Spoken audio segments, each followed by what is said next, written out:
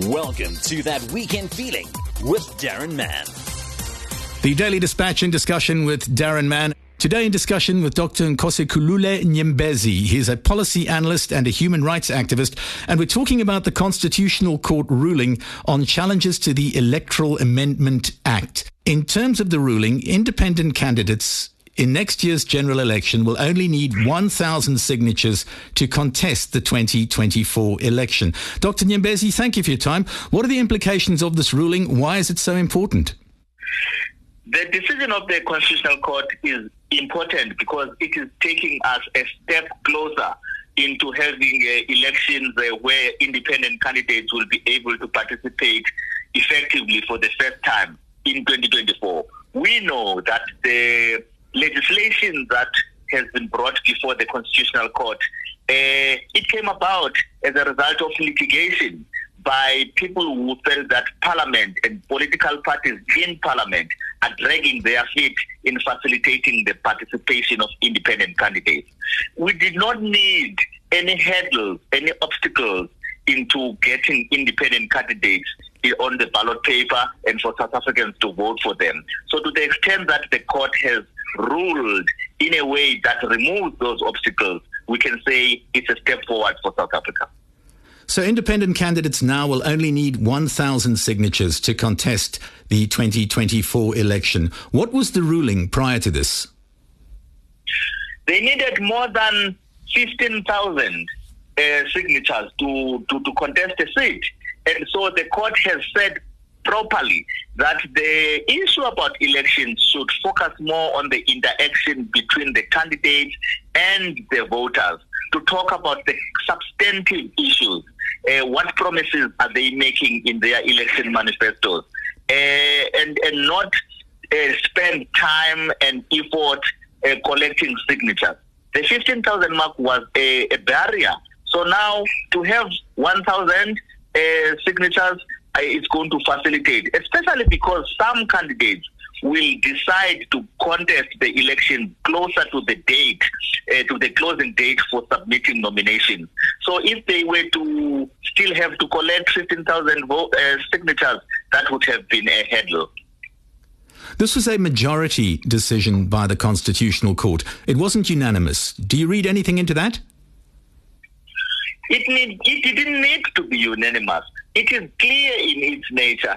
It is quite decisive in its nature. And what we need to bear in mind as South Africans, this is a new legislation. Before this, we didn't have a legislation facilitating for participation of independent candidates. So what we are likely to see is the gradual implementation in different phases of what this legislation substantively the content is. So we will have elections in 2024. Let us work with what we have in front of us.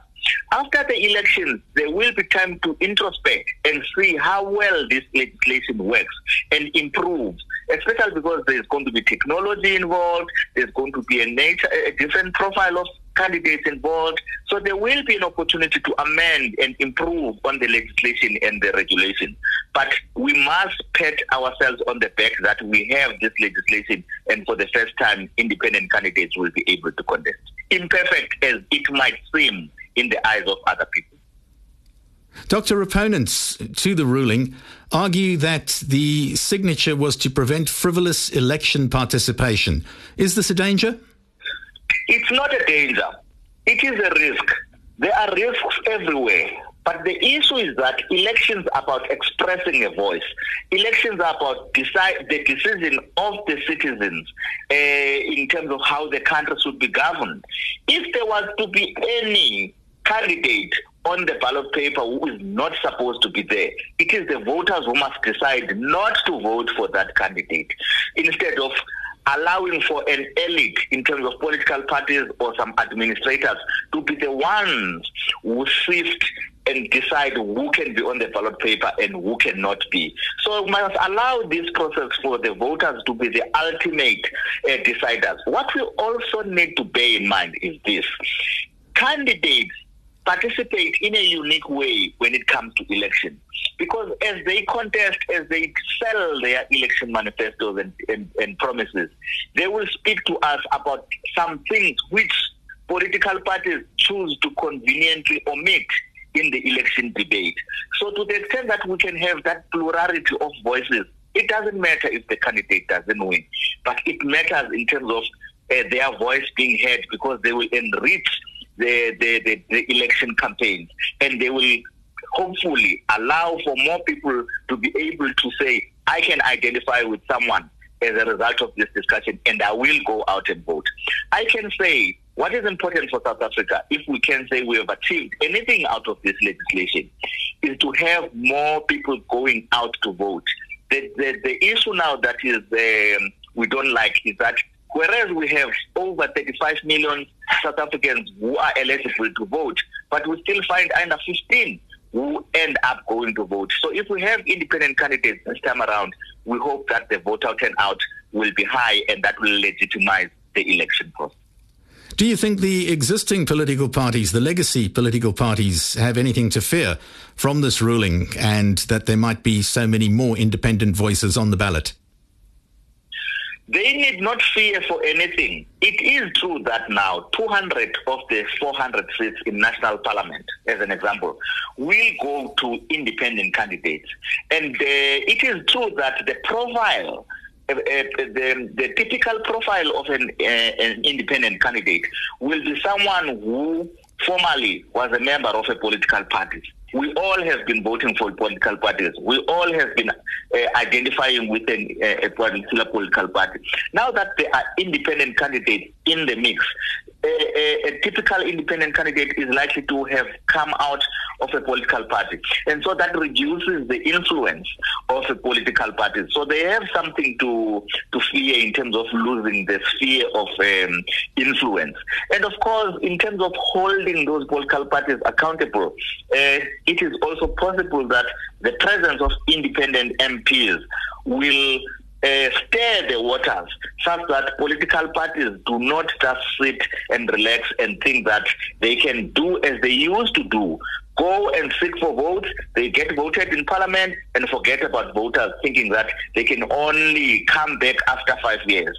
What could be another feature that is important in our democracy with the presence of independent candidates is that we might now be able to recall our public representatives if they don't do what they are supposed to do mid-term without having to wait for the full 5 years. If we can do it with independent candidates, it will have an influence on political parties to say, we are not going to wait until we have 5 years. You finish your 5 years. We want to hold you accountable each and every year.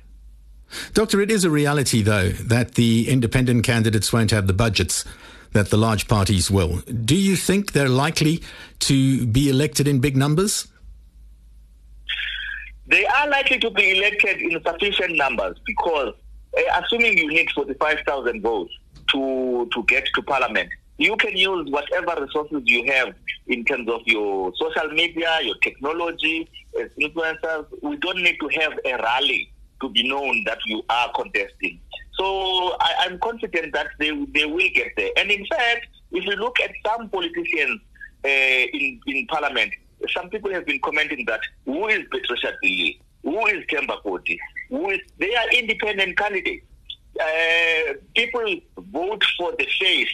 They don't necessarily know that there was good, there was another party for Patricia Billy, there was another party for Kemba Koti. They just see the face. It's an independent candidate. So I am confident that also with a role of social media and digital media, candidates will be able to reach out to the people and encourage them and choose them to come out and vote. The other thing that relates to this election campaign is that, in fact, in terms of independent candidates and the interaction of people with election issues, we have got a new generation that is coming in. Those born after year 2000, they are used to technology. They are called native in terms of social media platform. So if there is a good way to target them, as they are now constituting an important fraction of the voting population, then hopefully they will turn out and vote, and we can see and be surprised by how some candidates, without having a rally, end up making it successfully into Parliament. We appreciate you joining us on the Daily Dispatch in discussion today. Dr Nkosikhulule Nyembezi, thanks for your time, sir. Until next time, my pleasure. That was That Weekend Feeling with Daron Mann.